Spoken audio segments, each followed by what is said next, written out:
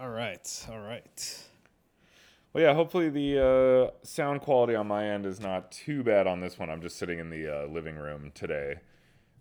So my audio might be a little roomier than normal. Yeah. No worries. No worries. Good. So, Good. see how it goes. I know our, discerning audience of Sean will probably be upset about it, but Yeah. yeah. No one else cares, Sean, including the person speaking into the microphone right now.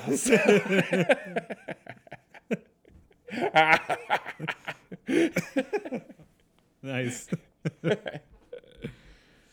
I like it. I like I like doing a podcast for an audience of one. Yeah, it's fun. Yeah, it's nice. It's like I can talk to Sean, but he can't say anything back, so it's great. Oh my god. All right. Well, I'm Bobby Navia. And I am Dorian Weinzimmer. Welcome back, everybody, to the couch. Another week. This week we are continuing our Batman journey. Mm-hmm. We watched the 2005 Christopher Nolan written and directed Batman Begins, and we're gonna talk about that movie, but we're also gonna compare it to our previous episode, which is we watched Tim Burton's 1989 Batman movie, just called Batman. Mm-hmm. Which you haven't listened to that episode, stop what you're doing now and listen to it. Yes, stop whatever the fuck it is you're doing, because it's not important. This is important. Exactly. Yeah. Yeah. And listen to it, and so you can be part of this conversation as well. Yeah, I guess to kick it off, I fucking love this movie. Yeah, did you dig it? It's so good. When I got my 4K collection of these movies, I watched the first one, and I thought it was good. I had a great time with it again, but this one just hit me a little bit differently for some reason. I don't know if because I was watching it more closely. So in a good way, not in a bad way or anything like that. But yeah, same here. I really fucking dug the hell out of this. I felt like I should watch this one as often as I do Dark Knight or something. Yeah. But no, I really dug the hell out of it as well. Awesome. Yeah, no, it's I mean it's Christopher Nolan's filmmaking has always very heavily resonated with me, so as it does with a lot of people. So yeah, this was not some surprise. I didn't have, I wasn't under the impression that I might have a negative opinion of this movie or anything. I've always, ever since I saw it in 2005, I have really adored this movie. And this whole trilogy, really, the Christopher Knight, Batman trilogy. These movies with the exception of Dark Knight Rises, which I've actually only seen a couple of times, but Batman Begins and Dark Knight, were fairly religiously watched by me, yeah. Around the times that they came out and everything. So, I'm definitely way more familiar with these, even currently more familiar with these than, than with the Tim Burton films. Okay. So this stuff, was this, watching this, it was it was interesting because when we watched Batman, as everyone who's, listening to this now has obviously already listened to that episode of The Couch since we told them to. Exactly. Yes. Welcome back. Yeah. But my experience with it was really, it was great. I had a really good time with it, but it was going in one of those things where I was I used to love this movie, but it's been so long since I've seen it. I almost kind of don't know even what I'm getting into.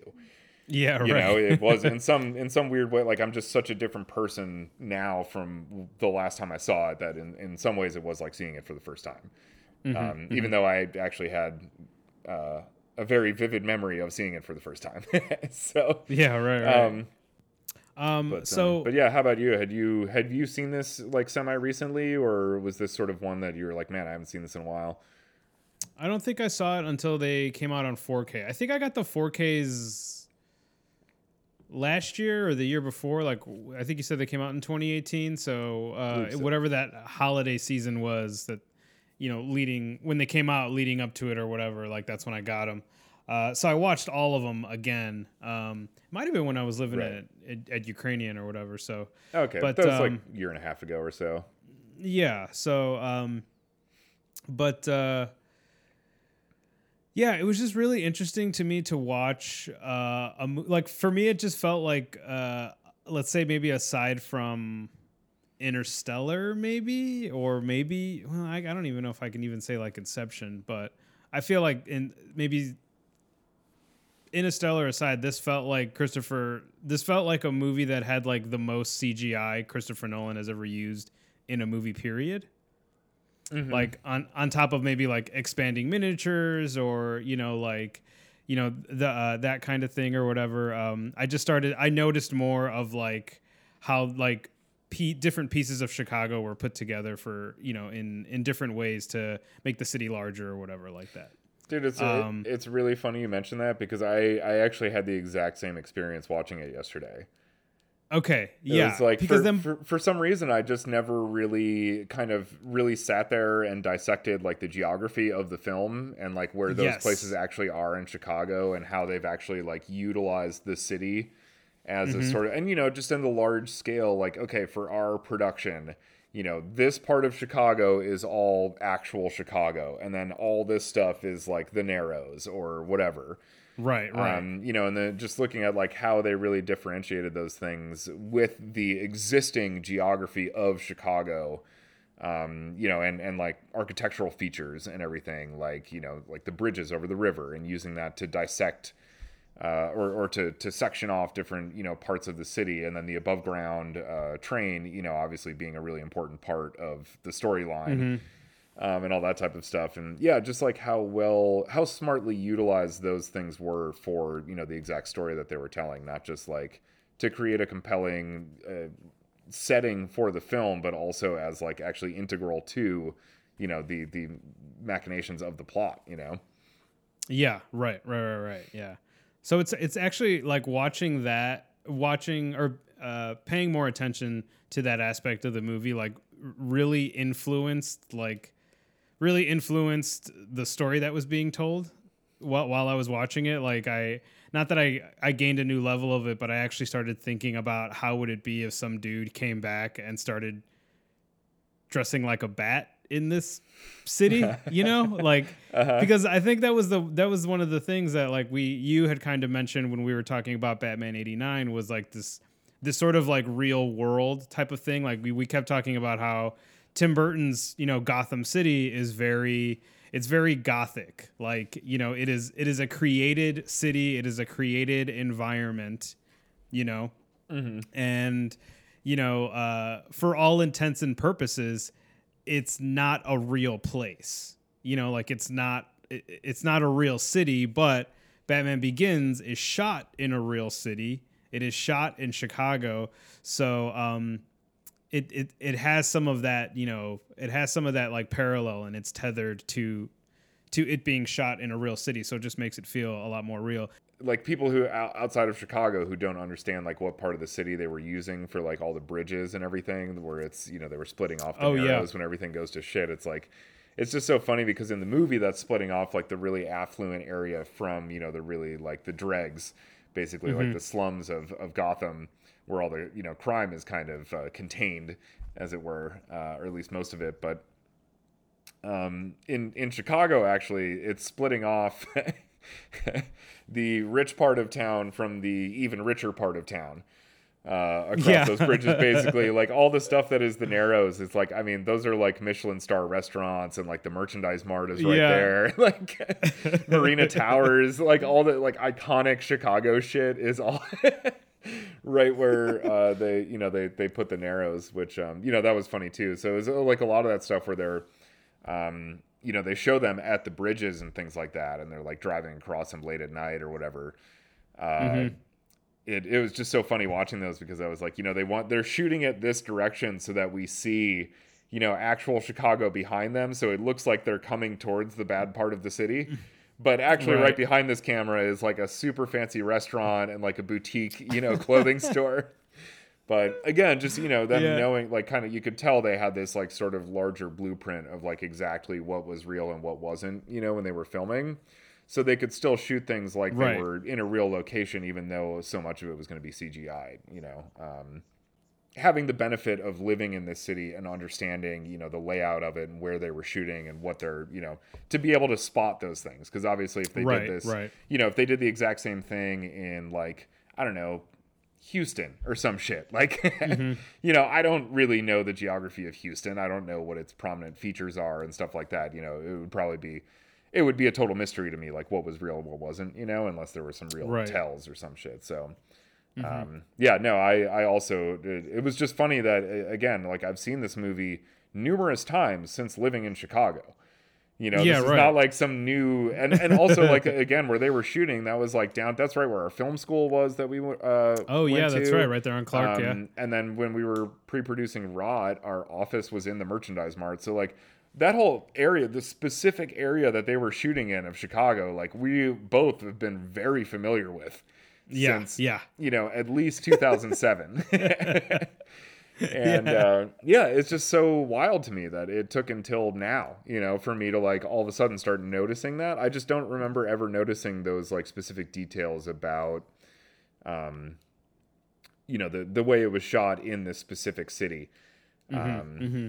Before, which was just really funny. I mean, you know, I'll just chalk it up to, you know, credit to Christopher Nolan for just making a movie that is that engrossing, you know? Yeah, but right. I mean, it's believable. I watch it. Yeah, it's believable, like the layout of the city and like where everything is. But like you said, to put it in like that context of like, oh, I've lived here, I know where that's at, but I've never really just thought about, you know, the layout of it to that extent. You know, like you watch it for the first couple of times, you're like, well, yeah, it's Gotham City, of course this bridge leads to the Narrows, you know, this, you know, shitty part of town or whatever, you know. Because then I think I was thinking about it a lot also in relation to Dark Knight Rises, which they shot in Pittsburgh, right? And you know, there aren't, as so far as I know, there are not any extensions to the city where there's a, you know, like a fictional area like the Narrows that's, you know, plopped down right in the middle. We're just in a different part of Gotham City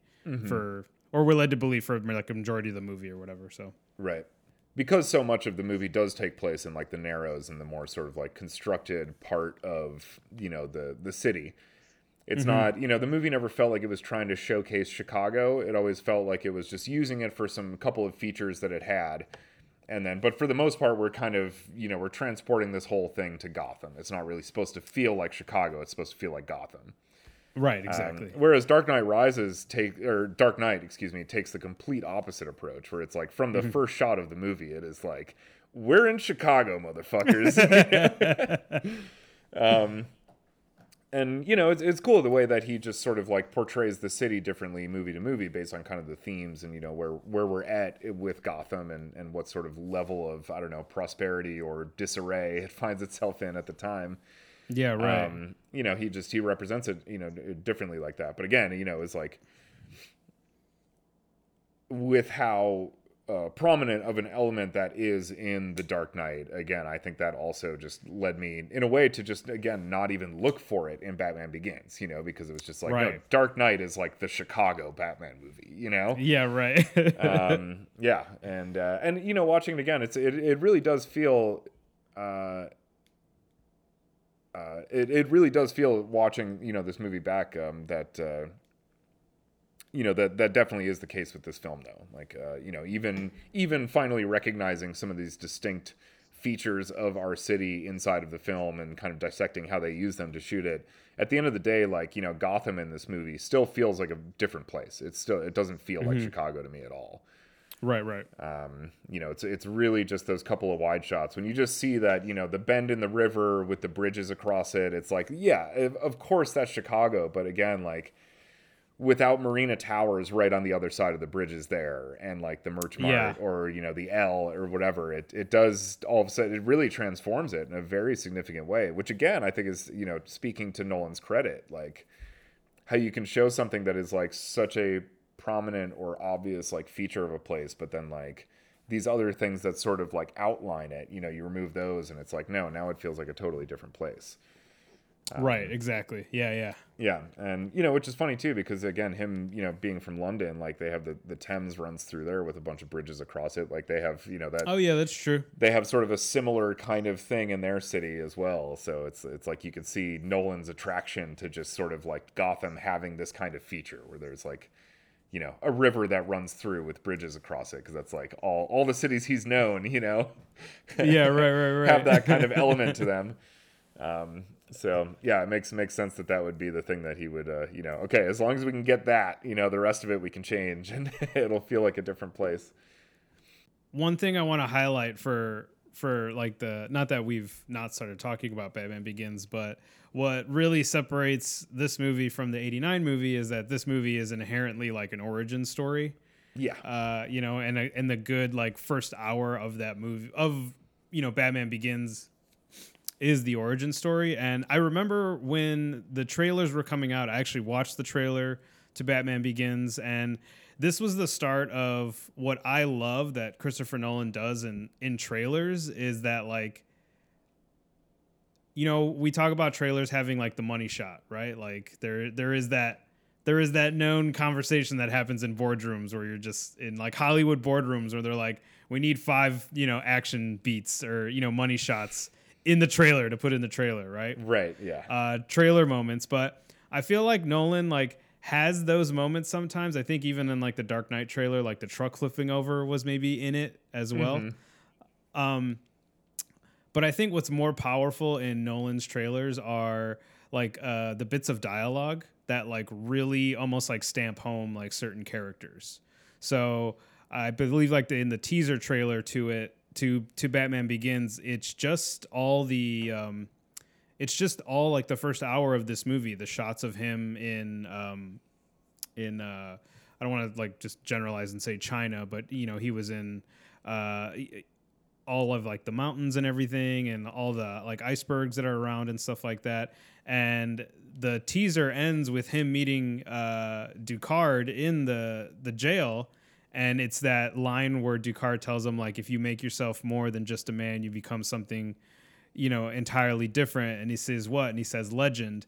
And then, like, there's a flash of Christian Bale in the bat suit, and then it just says, Batman Begins. Mm-hmm. And, like, that line, it's like there's a line like that in every one of Christopher Nolan's trailers. Totally. Where, like, that line fucking, like, personifies like what Batman is. Like, he's a fucking legend, and Liam Neeson just told you that in a 30-second trailer, and you're like, fuck yeah, that's right. We're about to see the birth, Yep. Yeah, the title is pretty clear. Yeah, right. As well, that we're getting an origin story here. So yeah. Which again, I think is also a way of differentiating it from the Tim Burton Batman as well. Yeah, right. I think it's very smart because that movie, as we discussed, is very intentionally not a origin story. No. And then this one, really kind of taking us back. This one, what I like about this one too is that I think it feels appropriate to have an origin story because it's like the origin of film Batman, like, because Tim Burton's Batman was very much like of the comics. Yes. And again, even though they changed that, little bit about it wasn't Joe Chill that shot his parents. It was now Jack Napier who turns into Joker. And, it made it a much better self-contained kind of story-wide Batman and Joker. Instead of having years and years of comics to flesh out this, rivalry between these two characters, to make it a single standalone film, it was, let's just make it a revenge story. It made sense. But yeah, other than that, though, they were really much playing off of sort of the very, very established, this is the Batman from the comics, and now you're going to see him on a fucking movie screen. Right. And then obviously, like, with this, they took such a different approach where it was like, no, we're going to, like, ground it in the level of, like, cinematic realism, essentially. Mm-hmm. They really essentially did have to reinvent and rebirth the character in that mold, to exist that way, because in people's minds, especially mine, I definitely felt this way, and it seemed like everybody else did that. You know, it was such a ridiculous character and had this kind of, you know, comic-y tone to it, and kind of had to in order to work, you know, because of how over the top some of these things were. But like to actually take that, down to the, you know, realistic level, and, you know, not ask the audience to suspend their disbelief in order to, you know, buy that this character could exist and everything. And in fact, like, have the movie go out of its way to not have to burden the audience that way. Right. You know, it was such a wildly different approach to the character and the idea of this character that, like, it made sense now to do an origin story. Yeah. Because we're reinventing him for this medium, you know? So rather than just like, we're telling this origin story because, you know, like all the Marvel movies, like all the Marvel movie origins, as far as what I saw at least, were just straight out of the comic. Yeah, and right. It's like, we're just doing this because we're building a larger franchise. But, you know, this movie actually, there's like a reason that they're revisiting the origin of this character, even though we all know the origin of this character. Is because we had to rebuild him from the ground up in order to make all these things make sense, because we're taking such a radically different approach to them. And I think by 2005, like, I think, well, 89 was Batman, Tim Burton, so there was, you know, the scene with the gun and the pearls and everything. And I don't think it wasn't until like the mid 90s with Batman Forever that the parents' storyline is revisited. Okay. But it's actually, I guess it goes a little deeper with like Bruce actually trying to figure out whether or not he still wants to be Batman, and whether or not he still needs to, I guess, uphold his oath to them, like from the comics or whatever. So so there's that part of it, but I don't think there was no mention of it in Batman and Robin. I'm not going to count like comics or like or cartoons that may have like done some version of it, but as far as movie Batman goes, it had only been since like the mid 90s that we had a once again like a cinematic outing of the parents getting shot in the alley. Yeah. Your favorite scene. Oh yeah. I mean, that might be the most filmed scene in cinema history. Yeah, like, it's either that or something from A Star Is Born, because they keep fucking making that movie over and over again. I think I'm pretty sure Batman's parents get killed in that movie too. Yeah. It's like, hold on, I gotta stop over at Crime Alley and take care of some business real quick. Oh shit. Sorry, I hit the table. Yeah. But yeah, no. But yeah, so I'm, you know, I'm not just like, there were a lot of things about this movie too. I should say also, one of the things that I kind of went into this movie is like, you know, how much I was like, let me try to be critical of this and not just, you know, give everything a pass because it's Christopher Nolan, you know, and I like Nolan, and I think he's really, really good at what he does. Okay. You know, I was like, let me, you know, just be critical. And, you know, this was one thing. I was like, well, I mean, I complain about this fucking scene every time someone else does it. So why am I not complaining about it when Christopher Nolan does it, you know? And you know, my answer is what I just said, you know, previously, which is that, like, and that was something that I kind of, you know, dug out watching it this time, especially in comparison to last time, where, you know, having that sort of, I don't know, not revelation, but realization, I guess, that it was like, oh yeah, Tim Burton's Batman it's not really a Batman movie or an origin story of him, like, whatsoever. Yeah, no. Yeah, and then this one, you know, obviously being, Batman Begins, it's the fucking origin. So it's like, okay, well, you know, the justification for that makes like perfect sense to me now, looking at it through that perspective. When we were looking at it as a compare and contrast, I was like, okay, well, you know, we never did a proper origin story for cinematic Batman, but that's because we weren't doing a cinematic Batman before. We were just putting the comic on screen. So right now that we're doing cinematic Batman, you know, we do need the origin story, because this has got to be, you know, this should be new for movie watchers and comic readers alike. You know, yes. This is a new idea of Batman, a new version of Batman. So it's like, we have to start from the beginning. And sure, you know, for the most part, you know, the general beats of that origin for him are the same. You know, they are at the opera, they leave, fucking Joe Chill shows up, and, you know, he fucking shoots him. But the way that they end up then extrapolating from that, and you know what happens when Bruce is a little bit older and comes back from college, and you know they're letting Joe Chill go and all that stuff, and he's gonna shoot him, but Falcone has one of his, you know, fucking goons come in and do it before Bruce has a chance to. Becomes a major character moment for him beyond just the like, my parents were killed when I was younger, and it's like he still learns this invaluable lesson about like revenge versus justice, but now it happens, it still happens actually as a result of Joe Chill and someone being shot. Okay, yeah. It's no longer Joe Chill shooting his parents, it's now somebody else shooting Joe Chill that allows him to learn this lesson, you know. And you know, so I thought that was a really interesting way of again, like, yeah, we still sort of get the main canonical version of the Bruce Wayne origin story, but again, you know, in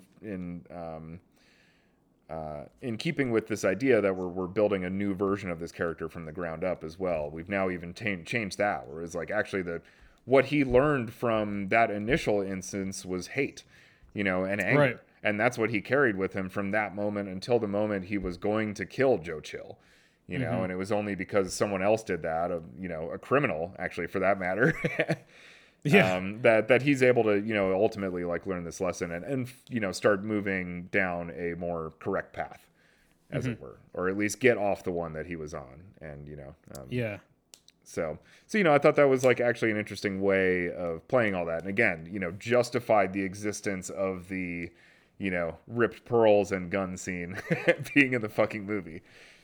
I also feel like something is, you know, even though he's looking for revenge in the courthouse, you know, having Joe Chill be shot by one of, you know, Falcone's goons, I think just like his parents, it also takes something away from him as well. Like he's almost kind of like a rudderless boat at that point, because from the time his parents are killed to up until that moment, like he knows what he wants to do. Like he has I want to kill this person, or at least, you know, that's just been, you know, a pretty steady thought. But then once someone else is gunned down right in front of him, it's like, well, now I'm just back to square one. Like, just like my parents, I have like nothing, you know what I mean? Like, so I thought that in that moment, but then I also liked how like Nolan shot the death of the parents. Like it wasn't done in and I'm gonna pick on Zack Snyder only because he's the king of slow-mo, but I feel like most filmmakers like think to shoot that particular scene in Crime Alley in some sort of big slow-mo emotional moment. And I think this was the first time like seeing it on screen where I was watching it that I actually paid attention to like the pace of it, and it just fucking happens quick. Yeah, it's really fast. And I actually, you know, not in like a shitty way, like I actually kind of really appreciated that it felt kind of real, where it was just like boom, here, there, like you hear the pearls being torn, but there's not like this operatic shot of the pearls being ripped. You know what I mean? So, you know, I think I like just another tone setter of like, this is how fast it could happen, like to anybody. Yeah. You know, not just this kid who ends up having, you know, this legendary future, but I liked the authenticity, I guess, of that scene and how we shot it. No, it felt like actual crime. It's just like, it just all goes wrong in a moment, you know? Yeah. And it's just, and then all of a sudden it's like, it's over and there's no turning back, you know? Right. And it felt so much more, you know, it's so much more impactful than getting this like long drawn out, as you said, operatic, like slow-mo shot where then, you know, now we're hearing like the aria from inside the opera house bleeding out as the slow-mo, the pearl, like, you know, rolls into foreground focus and shit. And then the mom's arm with blood trailing down it, you know, falls into frame and shit. Like, ugh. Yeah. It's, so the way it handled it as well, for sure, you know, definitely made a big difference. I agree with you. I also was, that was one thing that actually did kind of surprise me when I was watching it. I was like, oh yeah, no, that scene, it actually goes by really quickly. Yeah. It's kind of there and gone in a flash. Yeah. And I think that's actually to its absolute credit, you know, this movie covers a lot of ground very quickly throughout its entire, beginning, middle, and end. It's almost like there's 3 movies that each have their own beginning, middle, and end. And each one of those movies is, the first one's the beginning, the second one's the middle, and the last one is the end. Right. It's pretty wild. I mean, the balancing act that he manages to pull off, because again, none of it feels, I don't think, like rushed or sort of like disingenuous to what it's trying to do. In particular, a moment like this, where I don't think that none of this decision making in this scene was for the matter of expediency. It was clearly like, this is actually the best way, in my opinion at least, to do this scene, from a storytelling standpoint, and especially for the type of story he's trying to tell and the way that he's trying to tell it. It made perfect sense. And actually, and so again, in keeping with Christopher Nolan's genius, he managed to take, like, what is the most sort of like cringeworthy and shop worn and just completely familiar part, probably the biggest weakness of the Batman origin story, and turns it into a strength. Even though we all know what's going to happen in this scene, and he makes it happen in a way that still feels jarring. And awful. You hate it when it happens. Like, they in 2 scenes, Linus Roach just establishes Thomas Wayne as like the best dad of all time. Yeah, right. Yeah. and like the best rich guy of all time. Okay, so I wrote this down because we talked about this in '89 Batman, where you were just like, what the fuck does the Wayne family do aside from the dad just being like a good doctor, a reputable doctor? And when they're on the train going to the opera, he basically says that. Like, he just says that, I work at the hospital and I leave the business of our business to like better men, or more interested men. But we still don't know, aside from losing a microwave emitter that for some reason, they have. Well, you know what? I guess the microwave emitter would be an inkling as of what they do, like a weapons manufacturer, and also, Fox and everything like that. So, but they never really go into detail as to how else Wayne Enterprises or the Wayne family has made themselves such a lucrative business in the world. Right. Yeah. And it's which is interesting too, because it also, makes, like, for how good of a guy he is, it makes you wonder why his, company would be involved in such obviously kind of like shady, like, so what, they're like arms dealers on the side, like, we make medical equipment, but there's some money to be made in arms dealing, so we just figured, why not expand? Why limit our options? Because they seem like they're just, they are just played as one of those just giant mega corporations like Dow Jones, Dow or something that. That they just, or Johnson and Johnson, they just like make everything. If you travel backwards up the ladder, enough steps, and you land at basically one of 2 companies. That basically own every other company as a subsidiary of them.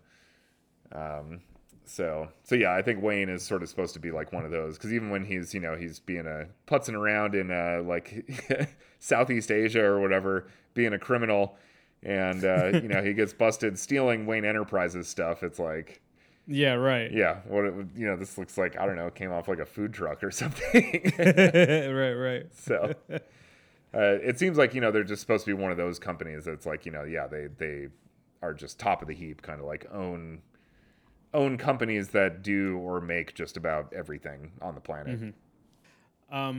Aside from before we get to like him coming back to Gotham, I really enjoyed watching all of the stuff with the League of Shadows this go around.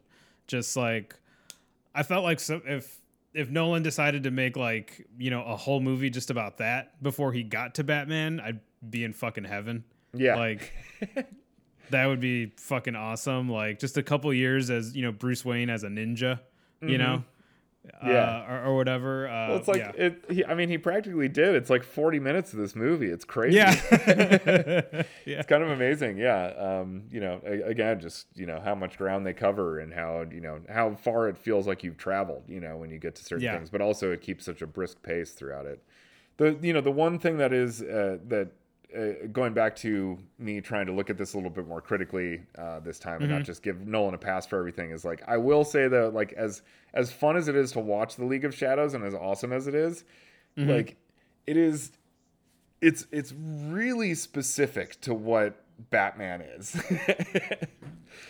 It very much feels like, you know, you would only arrive at the idea for The League of Shadows if you were trying to reverse engineer a realistic basis for the creation of Batman. Okay.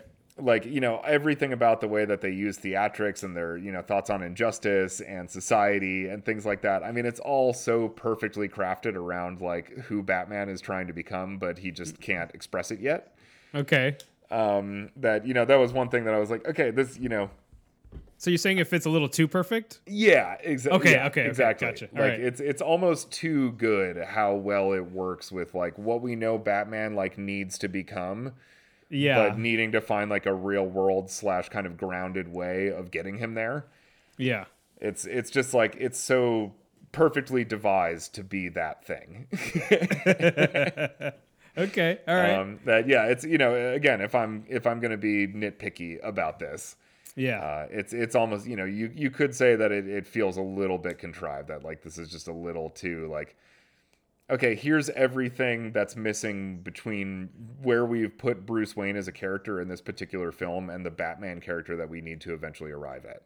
Mm-hmm. You know, we've designed this one thing that perfectly bridges those two things. Yeah.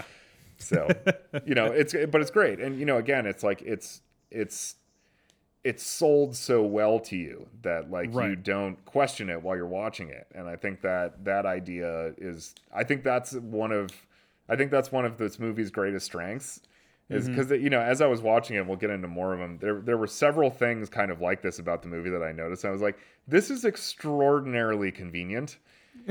and it is so many times throughout the movie, but you totally fucking buy it because it's sold to you so well. Yeah. It's just, you know, so I mean, Christopher Nolan's kind of like a snake oil salesman in some ways. Like, he really, I mean, he's good at it. He pulls it off so well, and part of it's casting and part of it's just storytelling, and, you know, it's all those, you know, he's pulling every trick out of the bag to, like, you know, make you buy this as though this is, like, a totally realistic thing that could happen. Yeah, right. And it's great. It's a great effect that he pulls off. But I think all of that is encapsulated really well by when Liam Neeson knocks Bruce, Ducard knocks Bruce into the through the ice into the water at the end of their little sword fight. Yeah. And then they're sitting by the fire after that, and he's, like, trying to warm himself back up, and you know, Ducard tells him, like, just focus on your chest, like, your arms will warm themselves or something like that. Yeah. It's so convincing the way that he says it, that, like, you hear that line and you're like, oh, interesting, I never knew that, you know. It just, you even though it's a movie, you immediately bias as, like, this is a fact, this is, like, a real thing. That is a complete lie. It's total bullshit. Yeah. It's not true whatsoever. Like, Nolan just, you know, he just wrote that, or right. or Goyer, or whoever wrote it, or Jonathan, but whoever wrote it just, like, wrote it, and he just delivered it so convincingly that, like, people thought that. But I guess there's you know, survivalists and stuff, like, they have to tell people, because this movie was so popular as well. They they have to explain to people that, like, that's not a real thing, because everyone just buys it because he just sells it. It's just that Liam Neeson's that good of an actor. He is. He's great. I mean, his whole character throughout the, you know, his dialogue, like, the writing of his character in this movie is excellent. Yeah. Yeah. Spoiler alert: Ducard is the bad guy, Ra's al Ghul. Yeah. So if you haven't seen Batman Begins, you haven't been doing quarantine right. Mm-hmm. So, but yeah, no, Liam Neeson is really fucking great in this movie. Like, I shame on me, I didn't look up what he did before this, or, like, the last couple movies before this movie came up. But, man, he's just fucking on in this movie. Like, just really fucking good. And then at the end, when he shows up at the party, like, I know when I first saw that moment in the theater, like, didn't see it coming. No, me either. Yeah, at all. I was like, what? You know, because you get so wrapped up in, you know, Scarecrow and Falcone and the mob and the cops that, like, He just Right, piles all this shit onto you. You've watched an entire second movie since the last time Yeah. you saw him. Yeah. Right. Yeah. Yeah. But no, yeah, I love Liam Neeson in this movie quite a bit. So one big thing that I kind of wanted to get into with you is the end of this movie, like the main plot, what Ra's al Ghul wants to do is kind of similar to what the Joker does at the end of the 89 Batman movie, but just on a, I guess maybe a larger-ish scale or the same scale, is to release an inhalant that kills everybody. Only Joker in 89 does it in a parade to some Prince music. Uh-huh. And Ra's al Ghul in this movie uses a microwave emitter to... Does it in the most complicated way possible. Absolute most complicated plot you could have come up with to disperse an inhalant across a city. Like, it's... It's like, yo, bro, all you needed was a fucking parade float and some balloons. We figured this shit out back in the 80s. It's like, okay, we got to smuggle this in alongside drugs so the drug dealers don't get suspicious. But then we got to dump it all in the water. But people drinking it, it doesn't do anything to them if they drink it. So we need to be able to evaporate the entire city's water supply somehow. How do we do that? Well, this one company built this this one piece of experimental technology that no one has adopted that for some reason is on a boat right now. And we're going to steal it and take it back to the place where it was made. And we're going to use it. Oh, but wouldn't that only affect one part of the city? That's very astute of you. You're correct. It would only affect the part of the city that was in a close radius to the microwave beam. So we're going to get it on a train, and we're going to drive the train across the city. It's like, dude. There was a part of me. Couldn't you have just put like the dispersal mechanisms that the Joker had on the balloons in 89 Batman? You could have just put those on the train and then driven the train across and had it shoot it out, and it would have done the same fucking thing. But yeah, no, it's amazingly complicated. Their whole plan. It kind of made me think when he shows up. Anyway, that was one thing I had written down as a note. I was like, I mean, it works really well for the movie because like you'll never put this together, basically, you know? Right. I mean, sure, you know, again, like on subsequent viewings, again, you know, there are certain things that are a little too perfect. Like, oh, they're, you know, this thing that evaporates water supplies has gone missing. And then, you know, this other thing is getting put into a water supply. And you're like, okay, I see, you know, but when you're watching the movie, like, you know, the first time I remember when, you know, all that stuff came up, it was just like, I never would have guessed, you know, like, this is brilliant. This guy's a fucking criminal mastermind. You know, and then now watching it, I was just like, man, this is a lot of work. I feel like there might have been an easier way to do this, you know? Yeah. No, there was a part of me that felt like once Ra's al Ghul shows up at the party, or, you know, Ducard, when he reveals himself to be actually Ra's, and he starts explaining to Bruce how, you know, the League of Shadows has done this before, you know, taken down cities and all this other kind of stuff, and they've done it to Gotham before, and how this time they're using, like, you know, economics to have the city, you know, rip itself apart and everything like that. But he says to him, like, you're defending a city so corrupt that we've infiltrated every level of its infrastructure. And there was a part of me that felt that I kind of wish Rutger Hauer's character, Earl, was like, this may be too far-fetched, but I don't know. Like, I kind of wish like he was like a member of the League of Shadows. Mm-hmm.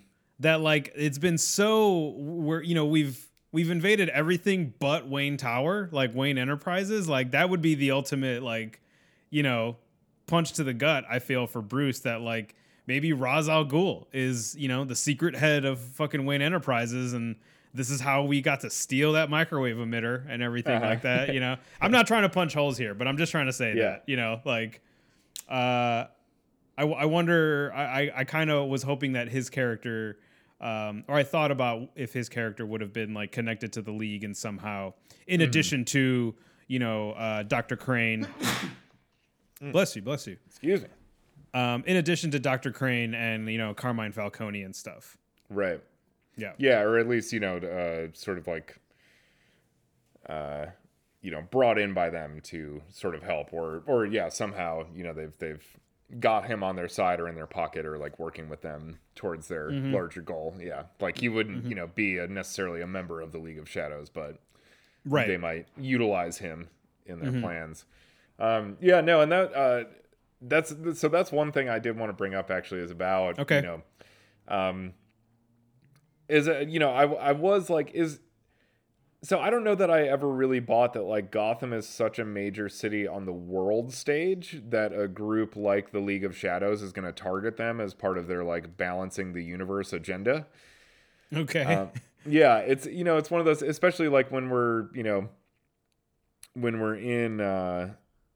the sort of like training sequence with Bruce Wayne with the League of Shadows, and he first, when he first rebels against them because they say like, we want you to go back to Gotham with these people, basically fucking burn the place to the ground.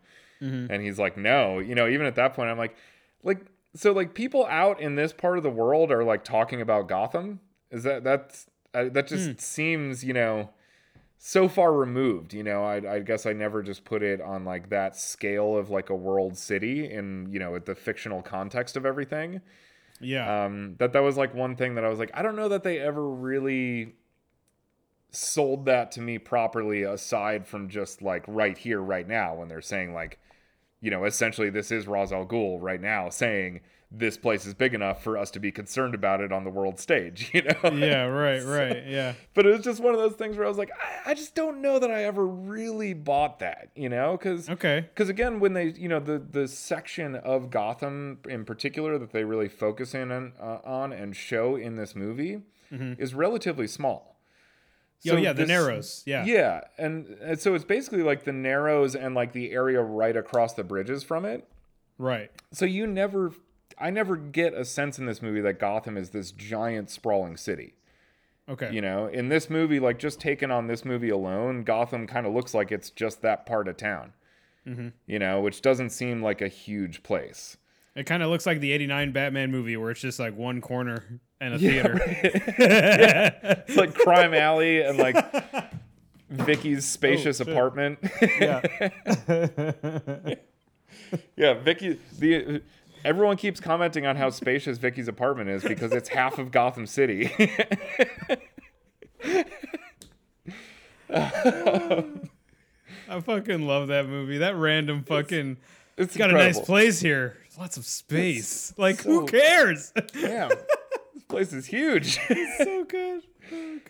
Oh, God. No, you make a good point. So that was one thing that, revisiting this movie, and again, like just looking at it more scrutiny, kind of also was like, I don't, when he starts to mention like, oh, we've done it before and stuff. And he's like, to Gotham, and he's like, yes, but that time we tried economics. I was like, okay, so they were trying to destroy it through economics, but Thomas Wayne actually got in the way of that. Ah, okay. Yeah. And then, so that's why they've had to now resort to what they're doing currently.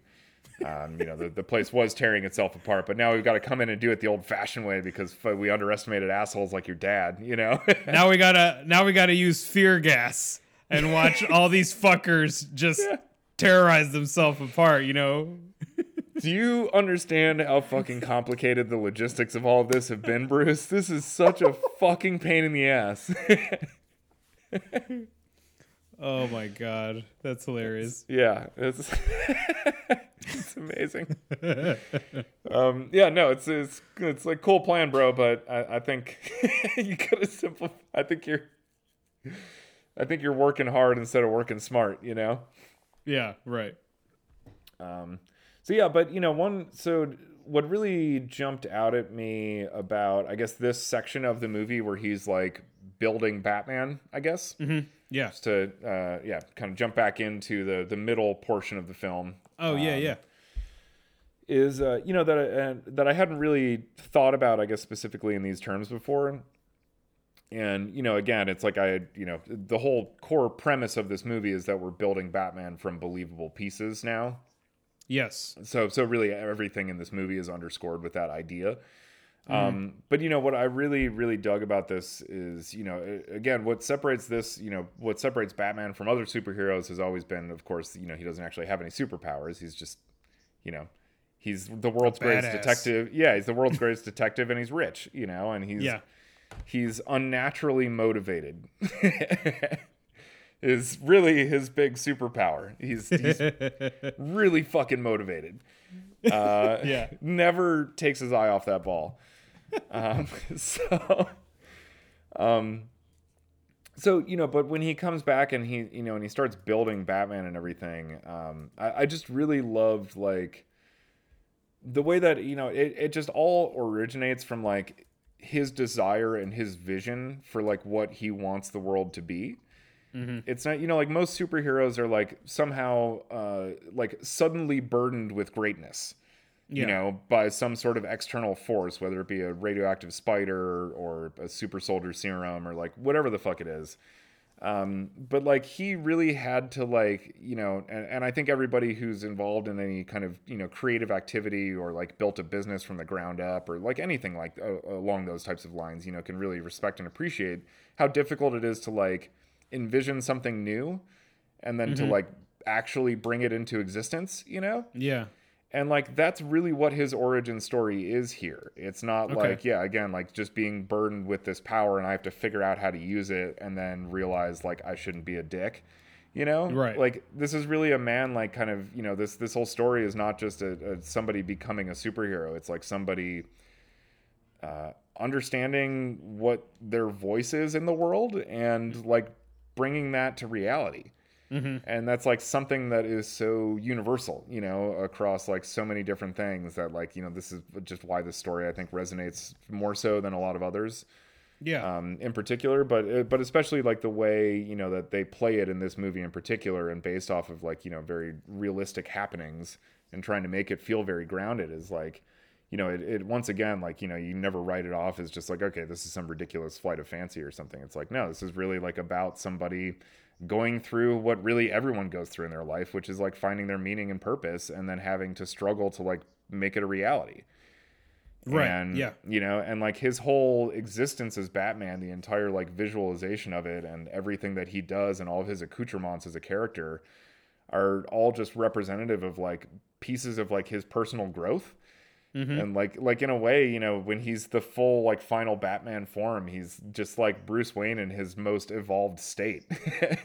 It's like that's like him having like literally turned all of his weaknesses into strengths now.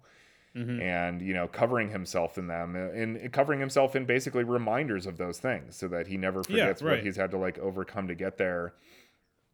And it's like it just you get those bits. He learns the difference between revenge and justice, and that evolves the no kill rule. And he overcomes his fear of bats and turns it into the Bat Cave. And it's just like everything he wears is just like overcome directly. He wears everything that he has overcome like directly on his body. Just never forgets and always wields every one of his fears as a strength. And it's just so cool the way it's all like built throughout this entire section of the movie.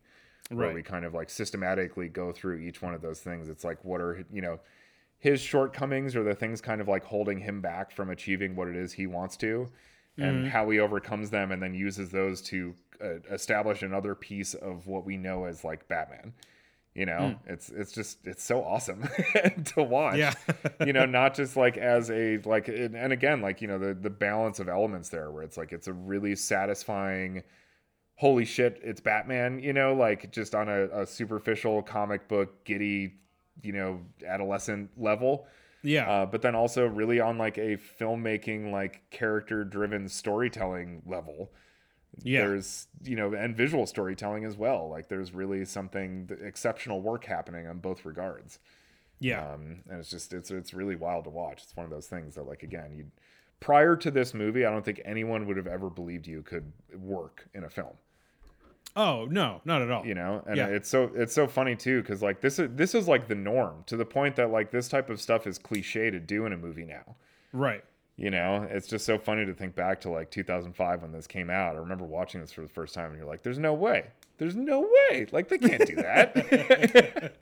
Well, that everything that you're talking about, like it definitely like it's it like culminates in that moment when Batman rescues Rachel and the little kid, and she's just like, "Oh, you might die. Like, tell me your name." And he echoes the same thing that she told him at the hotel, was that it's not who I am underneath, but what I do that defines me. And then like jumps off the cliff to like, basically, we don't know, to save the world, but like, yeah, he could die. And that's like, I think in the entire movie, that's my favorite scene in this movie. Is that exchange, is her asking what's your name and him delivering that line. And I just feel like it's the heart and soul of like what Batman is, like what Batman beginning in this movie is. And it also like rings through the entire series to the end of it, where it's like it can be anybody wearing this. Like it really doesn't matter who is in the outfit. It's just what whoever is in that outfit does while wearing it. That defines that, that image and that symbol of Batman. And that scene is just, I got like, I always get goosebumps, and I actually like teared up like watching it like this go around, because I was like, God damn it, like it's just another one of those Nolan lines that just gets me. And it really rings true in that moment. Yeah. Well, it's amazing because it's like him really achieving his ultimate form in so many ways too, because like that's like kind of like the last thing he was afraid of was like letting someone know, right, or like revealing his identity. Yeah, that's to true. somebody. That's true. And yes. It's like he finally kind of like lets go of that fear in that moment, by telling her. And it's like at that point he really has kind of like overcome, really everything in a way. But yeah, just that whole idea that like we can build our superhero character out of pieces of character development. Yeah, right. It's such a fucking cool idea, and again, sounds like you'll never be like, cool idea, but good luck, Yeah. And then you watch this movie and you're like, fuck, yeah, that works pretty good. Yeah, it's just extraordinarily satisfying on like every level, like every time I watch this movie and I watch him like become Batman, I get that same thrill, even though it's like, yeah, I know what's going to happen. I've seen this.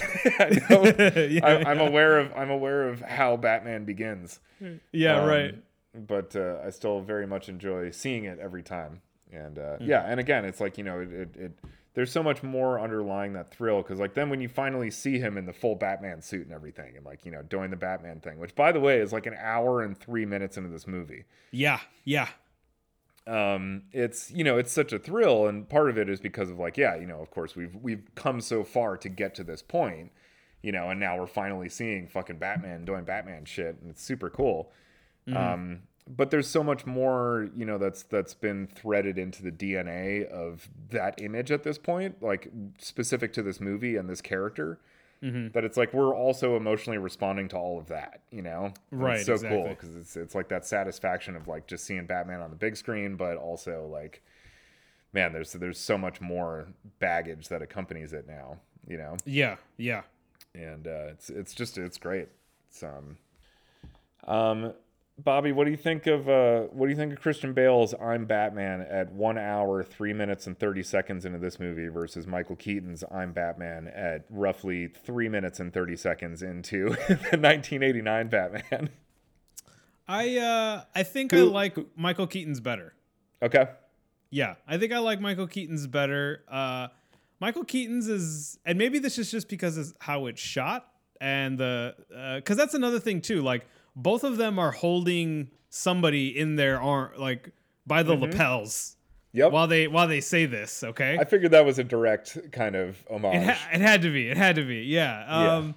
But like, I mean, Michael Keaton's is almost like a dialogue exchange, not just a "Who are you?" or whatever, right. But like, he like Michael Keaton's Batman sort of like initiates the conversation, and it's just like, I want you to tell all your friends about me, and the guy's just like, who are you? And he says, I'm Batman. And then because he takes him over the edge, and the guy's screaming not to let him go, and then that's where it comes in. Whereas this one, he just busts through, grabs Carmine Falcone, and then just says, I'm Batman, and then flies away, which is cool. It's like rewarding. But I like Keaton's. Keaton's almost felt a little like a threat. It was kind of scary to me. So I liked that. I got a sense of like fear with Keaton's that I didn't get with Christian Bale's. Okay. Yeah. What about you? Nice. I mean, I think I'm just partial to Bale's Batman. Okay. Like overall. Yeah. So yeah, I mean, I kind of did it for me. Right on. Yeah, there's just an intensity. Yeah. that he always has. That he's always so good at pulling out like the right kind of gradient of intensity or nuanced take on intensity. Moment to moment, scene to scene within any of his performances. But yeah, that like there was something about I don't know. You almost feel like the fulfillment of like a frustration. Like for him saying "I'm Batman" to Falcone in that moment was like the closest he gets to shooting Joe Chill. Like that's sort of like his moment where he gets to unleash some sort of explosive, against somebody who has wronged him. Yeah. And I kind of dig that moment. And again, it also just feels like it's the culmination of that scene where he's like finally become this thing that he's been working towards in one form or another, trying to find for his entire life. So it's just I like how much the movie brings to that moment. It's just a lot more like loaded, whereas like obviously in the Tim Burton one, it happens like right at the beginning of the movie, and it just is sort of like a big visceral thrill because it's like fuck yeah, we're here. Right So I just feel like this one has a little bit more going on under the hood. Okay, yeah, I could see that. I just want to talk I guess a little bit. The music in this movie I think is just phenomenal. The music. It always has been, but just like the way it's used as a piece of storytelling in conjunction with the, I guess, like storytelling, overriding logic of storytelling in this movie in general, right? Is so wonderfully thought through and put together and utilized and deployed. Like even just little things, the music cue. I've always really loved, in particular, the music cue that's sort of representative of like Thomas Wayne's optimism towards Gotham City. Yeah. Okay. It's a really beautiful piece of music, but I also think it communicates the exact emotion that it's trying to describe, like just so unbelievably well. To the point where we're able to. We don't have to suffer through any like sappy emotional scenes of him delivering dialogue in a sappier emotional way to get that element from his character. It's like we can utilize that music in conjunction with a more honest portrayal of him, and we get that depth of emotion. Right. And it's just really well done. And then the way that it develops over the course of the movie, where like it kind of disappears when Thomas Wayne is shot. And it doesn't really come back until Bruce like kind of like fully takes on the mantle of like the protector. Yeah. And really becomes more so somebody who has eradicated all pieces of himself that can even unintentionally do harm. Right. And he's really fully, kind of taken on the shroud of Batman and like what Batman really, really means for Gotham and sort of like rekindled that optimism that Thomas, had for this place. And like, that's when that, bit of music starts kind of creeping back into, the soundscape of the movie. Yeah.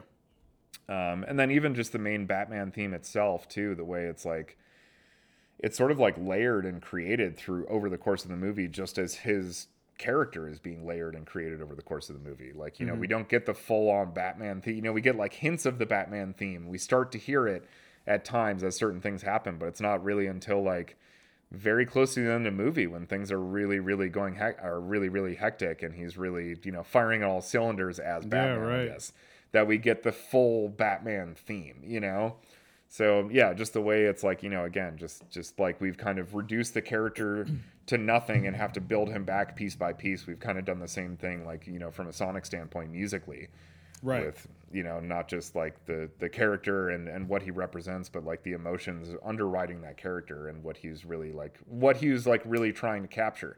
The story is told musically. You can understand that he's never really fully achieved what he's been trying to do until that hint of Thomas Wayne comes back in, musically. Like that's when we fully understand like sort of the I don't know, just full depth of optimism and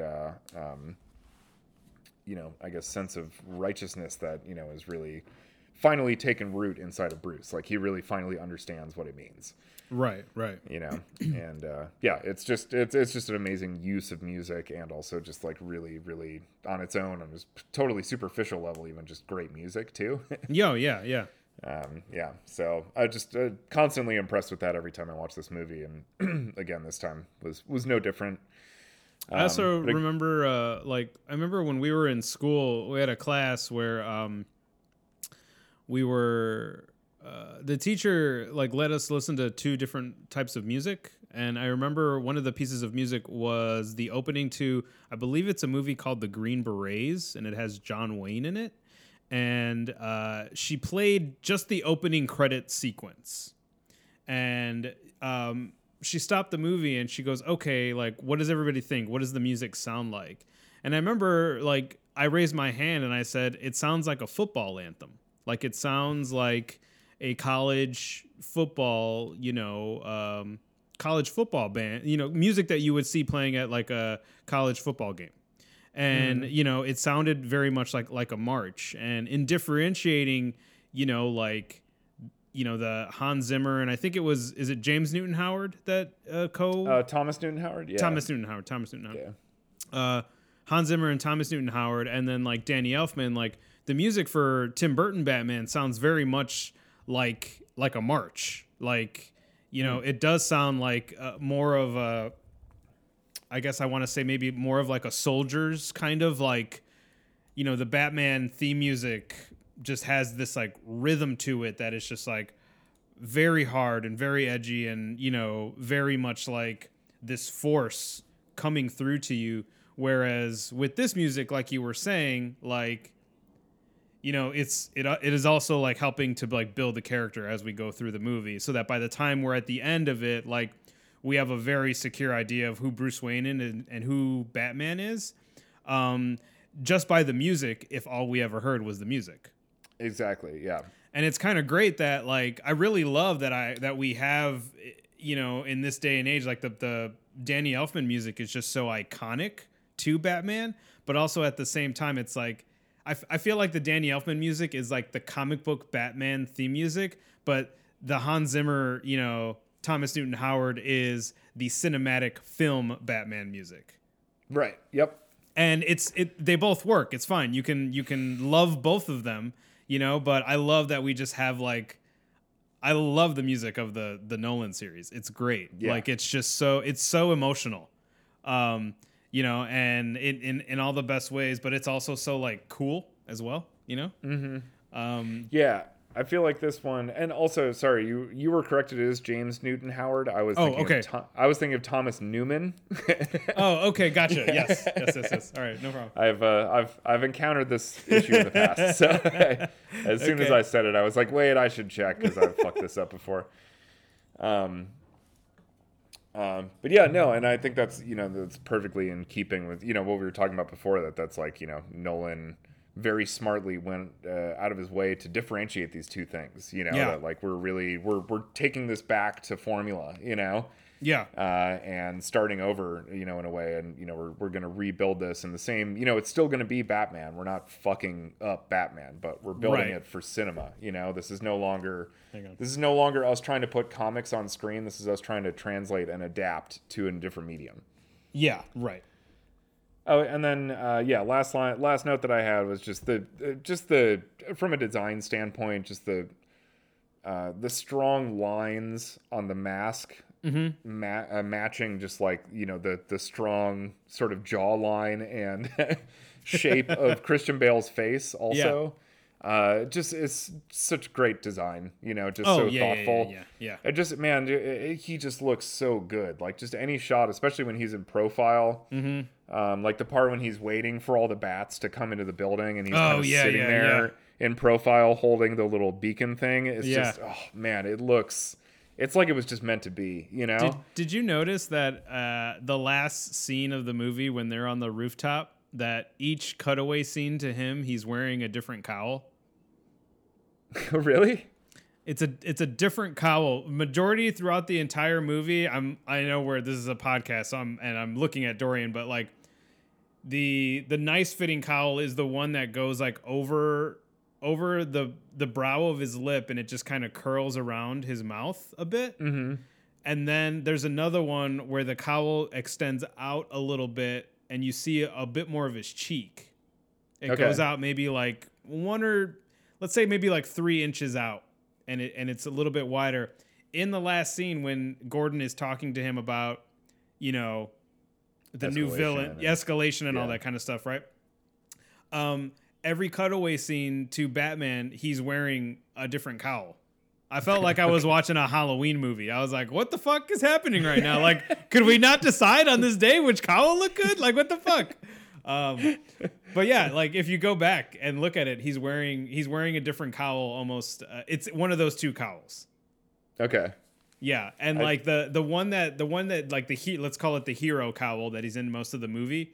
It looks a bit like it looks a bit beefier, like it's got some padding on it, and the one that's got the wider mouth looks a bit like thinner. Okay. Yeah. Gotcha.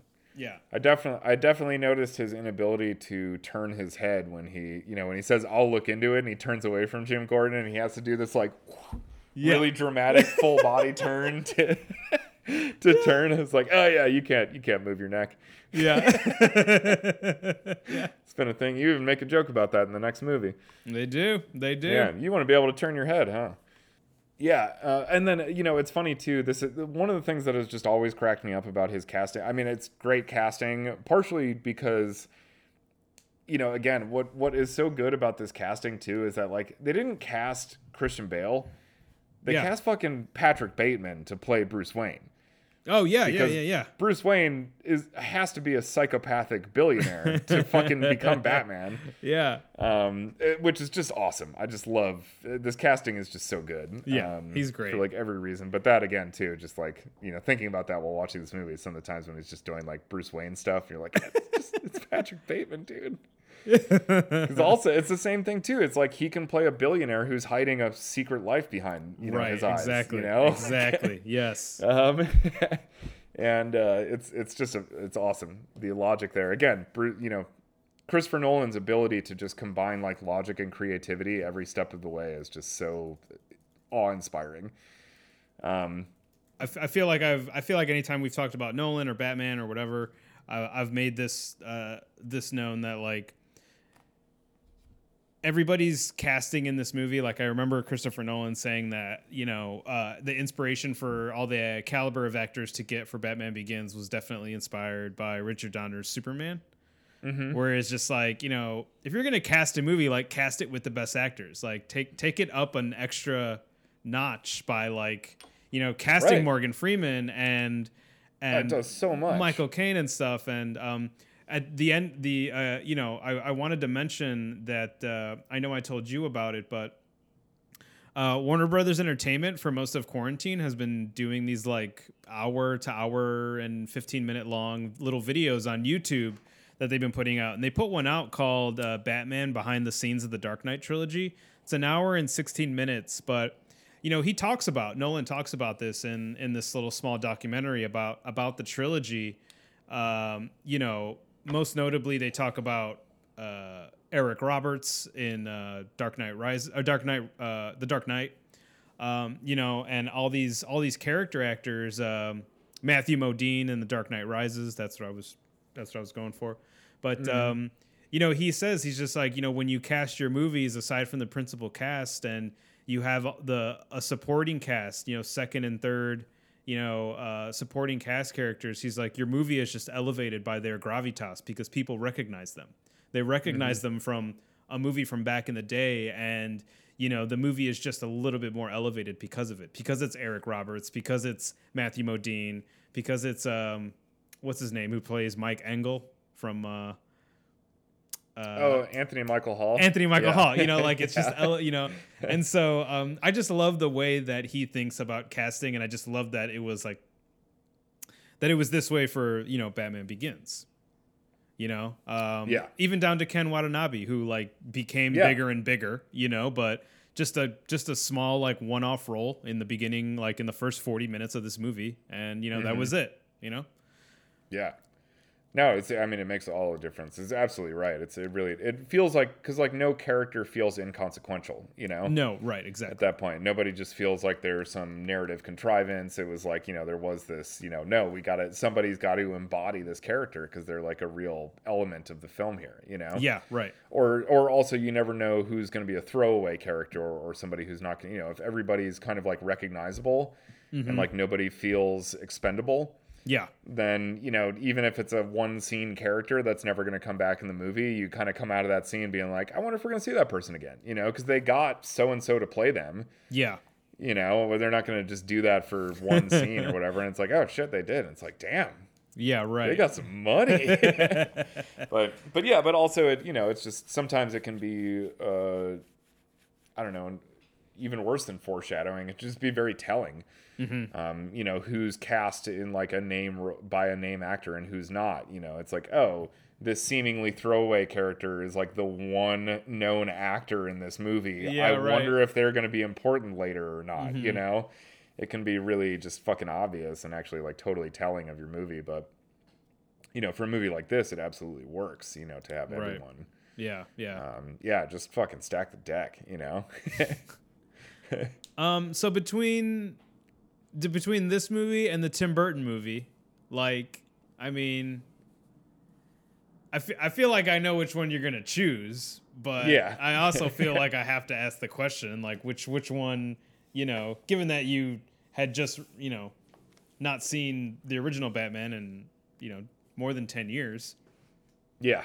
I mean, Batman Begins is definitely my preferred Batman film. Okay. For sure. That's no surprise, and that's not to decry or in any way, shit on Tim Burton's Batman. Yeah, I enjoyed Tim Burton's Batman thoroughly, but this movie just really blows my mind. Yeah. Like in every way. I mean, I think it's emotionally it gets me wrapped up. On just like a filmmaking level, it's like a fucking miracle. Everything about this movie, and again, it's like it was such a game changer for Christopher Nolan too as a filmmaker. Like I loved Memento and everything, right? But when he made this movie, this was when Christopher Nolan became who we know now as Christopher Nolan. Right, yeah, exactly. Was with this film, and like witnessing that, like seeing this movie for the first time, I remember was really like, I walked out of that theater like in a daze. It was like, I didn't know you could make movies like that, It was right. It really, really just completely blew my mind, and this was also at a time when I was already. I remember I resisted seeing this movie for a little bit when it first came out. It was kind of just like, fucking Batman, who gives a shit, Well, I remember because this Aronofsky was going to. Oh yeah, that's right. Do this movie originally. I remember hearing that both Batman and Wolverine. Yes, Aronofsky was attached to. He was going to do the Batman, and then he was going to do the Wolverine. Yeah, and he was really desperate to do the superhero movie. And they both fell through. And I remember too that was something that sort of like soured me on this idea too. Because when Aronofsky was going to do Batman, I was like, well, shit, what the fuck is that going to be? Right. And I was really intrigued, and then he fell off, and they said Nolan was going to do it. I was like, oh, okay. I mean, cool, but I just don't really care that much, Yeah. And then it came out, and I was working at GameStop at the time, and some of my coworkers were just like, dude, you really need to go see this movie. Nice. And kind of laid it out for me, like what his approach was and how they were like, no, it's like they took Batman out of the comics and like put him into the real world. And I was like, but that doesn't work. And they were like, but it kind of does, and it's wild. Yeah.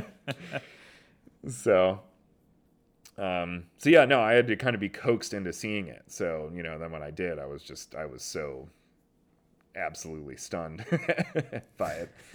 So, had a big impact on me. And in a lot of ways speaks to the way that like, I approach a lot of things as well. And, I have from educational standpoint, or I guess from my high school background, I was growing up like much more of like a math and science oriented kind of person. Yeah. So, my mind is naturally inclined to work in those ways. So seeing somebody who's able to achieve this level of storytelling and this level of emotional resonance, who also, has a mind that's obviously very logically and like organizationally oriented. Yes. Was also something that really just kind of I connected with on a really personal level, and also starting to have an inkling for wanting to be a creative myself, or do something in the creative realm myself. Seeing that up on the screen in such, successful fashion and such impressive fashion was really a big deal for me. Okay. All right. So, yeah. Nice. Yeah. I know, I mean, you mentioned when we were talking about Batman that is your favorite movie of all time, so I assume I know your answer as well. I feel like I can, what do you call it? I feel like I can differentiate the two. You know what I mean? Like, Batman 89 for me it just gives me a more of a nostalgia sense, and like, I mean, Batman Begins is sort of like, I guess in a small way, like the beginning of like my wanting to, not that I never not looked at Batman as like stories, but this was the first time where I actually felt like I got a story out of Batman. Minus comic books, like something on the screen where like I actually got a beginning and a middle and an end. There was an arc. Like I watch movies very emotionally. Like I am a very like emotional person. If something, even music happens and it makes me well up or angry or whatever. So, and I never felt that, I guess, watching I almost shudder to call this a superhero movie because it's more of a dramatic film that has these comic elements sprinkled throughout it. But, I had moments like that, like the, moments of, Alfred, reinforcing to Bruce that he hasn't given up on him. Do you know what I mean? It's just like, yeah, you kind of feel like you want that sort of like father figure in your life as like you're watching that movie, or someone to tell you like, no, I haven't given up on you. For as much as like you fall, I'm always going to tell you to get back up, and I'm always going to be there to lift you back up. And it's just like, it's kind of great to see those lessons being imparted into the character of Bruce Wayne, because it makes him more of a character than someone who, yes, tragically lost their parents and has decided to do this just because of that. So right. And the 89 Batman, like after having our conversation about it, like the 89 Batman feels more like, I don't know, in a way it kind of feels like the end of Batman to me. Like, the more and more I thought about our conversation a couple of days after, and then when I watched Batman Begins, I thought like, yeah, we're beginning something here, but 89 Batman does not feel like Batman is beginning something. Not his career. It feels like he's been doing it for a while, but it also just sort of feels like he got, the revenge. He got that closure for the parents, and we're kind of done. Yeah. Like, so I think now I to go back and watch the 89 Batman movie, like I will watch it through that lens of being like, I feel like this might be the final chapter in Bruce Wayne Batman relationship. Like after this, I don't believe that Bruce Wayne is Batman anymore. Continues on. Yeah, even though they did sequels, which is beside the point, but just as a character, who this person is, like he really does come full circle from where we know where Batman was created in the alley, to, getting revenge, getting closure. Yeah. So it's really interesting to look at both of them, but yeah, I feel like I got to go with the 89 Batman one. It's the one that really, I talk up a lot. And again, I remember when I said mostly for the Joker, and everything. But this just, that movie I watched it so much as a kid that there's just something really, really connects me to that movie, and, the city and the architecture and just all that kind of stuff. Yeah. Yeah. Yeah. No, it's, I think that, well, we both have our preferences. It's obvious that like both are, really good just for like such different reasons. And like, I think that's what I like about the two of them so much, is like, they are so different that like, as we're both kind of, I guess dancing around saying, is like, I don't know. It's almost like apples and oranges. I can't even really say like because I like Batman Begins for such different reasons than I like Batman. Right, you know? exactly, yes. It's like a totally different. I almost don't even think of them as like the same thing because they're really not. You know, and that's good. Like that means that there's a good reason for both of them to exist. True. Yes, you know, which is cool. Because like the Tim Burton one is just like it's such like a it's such an auteur film. Yeah, which right. is so weird. Like but it is. It's such like a personal. It's not Batman. It's Tim Burton's Batman. Right. You know, it's a Tim Burton movie that he had to use these things. You know. And you know, Batman Begins is very much a Christopher Nolan movie. Like there's no question about that. This is very auteur driven, I would say as well. But I think, you know, Christopher Nolan's personal style is so much more about the technical and less about like the personal idiosyncratic nature, you know, that it's like even him being auteur driven is like kind of mainstream, you know? Right. Because that's just what his personal style is very, very, I don't know, spectacle driven kind of madness. Right. But you know, whereas Tim Burton's, you know, auteur, it's a very personal style that influences every little visual that it makes up, you know, and the attitude behind every little element of the movie. Yeah. No, you know, definitely. in a much more, in a different way. So yeah, I'd say they're both auteur driven, but you know, it's like what that connotes and what it does to fundamentally change the Batman DNA without ruining it from being a Batman movie, you know? Yeah. It makes them completely different. Right. And so again, I know we've talked about this a couple of times, but that's what my concern is with the upcoming The Batman. Okay. Is that you know, this is a movie that's just going to exist in the same kind of realm as Batman Begins, you know, or the Christopher Nolan Batman, you know, I should say. It just feels very reminiscent of that. Like, hey, we're doing everything super realistic again. Yep. Yeah. Right. You know, where, you know, I feel like I'm going to be able to watch The Batman and be able to, you know, distinctly say, I like Batman Begins better. You know? Right. And not have the same type of conversation where I'm like, I'm saying I like Batman Begins better, but really I just like them for different reasons. Yeah. And I might even like them as much as the other. But I think I just personally, for whatever reason, prefer to watch Batman Begins. Yeah. But certainly don't have an issue watching either one of them. Nice. Yeah. Well, you got anything else, man? Because I'm spent. That's all I got. That's all I got.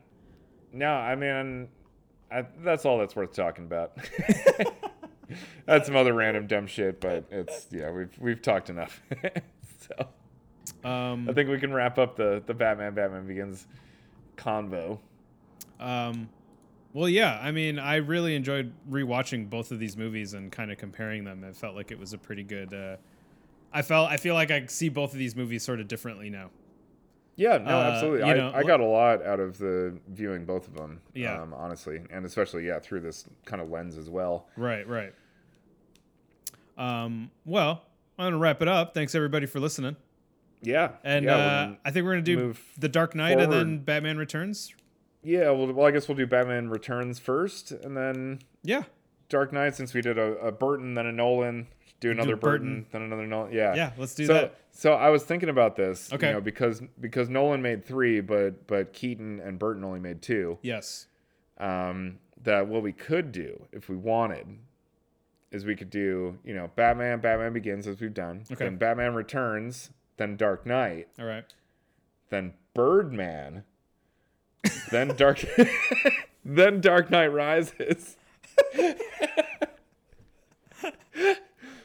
Because they're both like Batman several years later. The you know? Inarritu movie? Yeah. Oh my God. I mean, that's the closest thing to a third Keaton Batman movie as exists until The Flash comes out, I guess. But it's true. Yeah. I think it'd be amazing. I mean, I think I'm gonna do it regardless. I feel like watching Birdman after watching the 2 Keaton Batmans is it's like something I should do. All right, I could see that. I actually I have Birdman on Blu-ray, but I realized the other day that I never took it out of the plastic. Oh shit! I've never opened it, so I've only seen it once. Got that nice red Blu-ray case. Ever? Yeah. Yeah, no, I mean, I watched it. I think watched it like right when it came out on Blu-ray, and I picked it up because Hannah had not seen it. Oh, okay. And I think Jeremy came over or something also, and he hadn't seen it either, and so we all watched it. But yeah, that's the only other time I've seen it. So I don't think I've watched it another time since then. So it's been a while. All right. A few years, yeah. I think this is the perfect opportunity. I'm in. Let's do that. Awesome. Let's do that. I love this. Because I haven't watched it in years. So, and I watched... This might be more appropriate than we think. I mean, it's not an accident that he was cast in that role. So yeah, no, not at all. There might be more specificity to this than we realize, just not having watched these movies in direct proximity. All right, cool. Well, yeah, I'm down for that. So our next episode, we'll do Batman Returns. Yeah. And break that one down. I'm excited for that one. Yeah, no, I'm really excited because that one, as I mentioned on the Batman pod, I'm like, I feel like I've seen that movie like twice. Yeah. And they were both 25 years ago. Nice. Yes. So I remember a baby carriage. Yeah. I'm excited. I'm excited to see your reaction. Yeah. Like just as an adult, as adult Dorian. I'm hyped to check it out. All right, everybody. Thanks for listening. And we'll be back. The next time we'll be back, we'll be doing Batman Returns. Yep. All right. Deuces.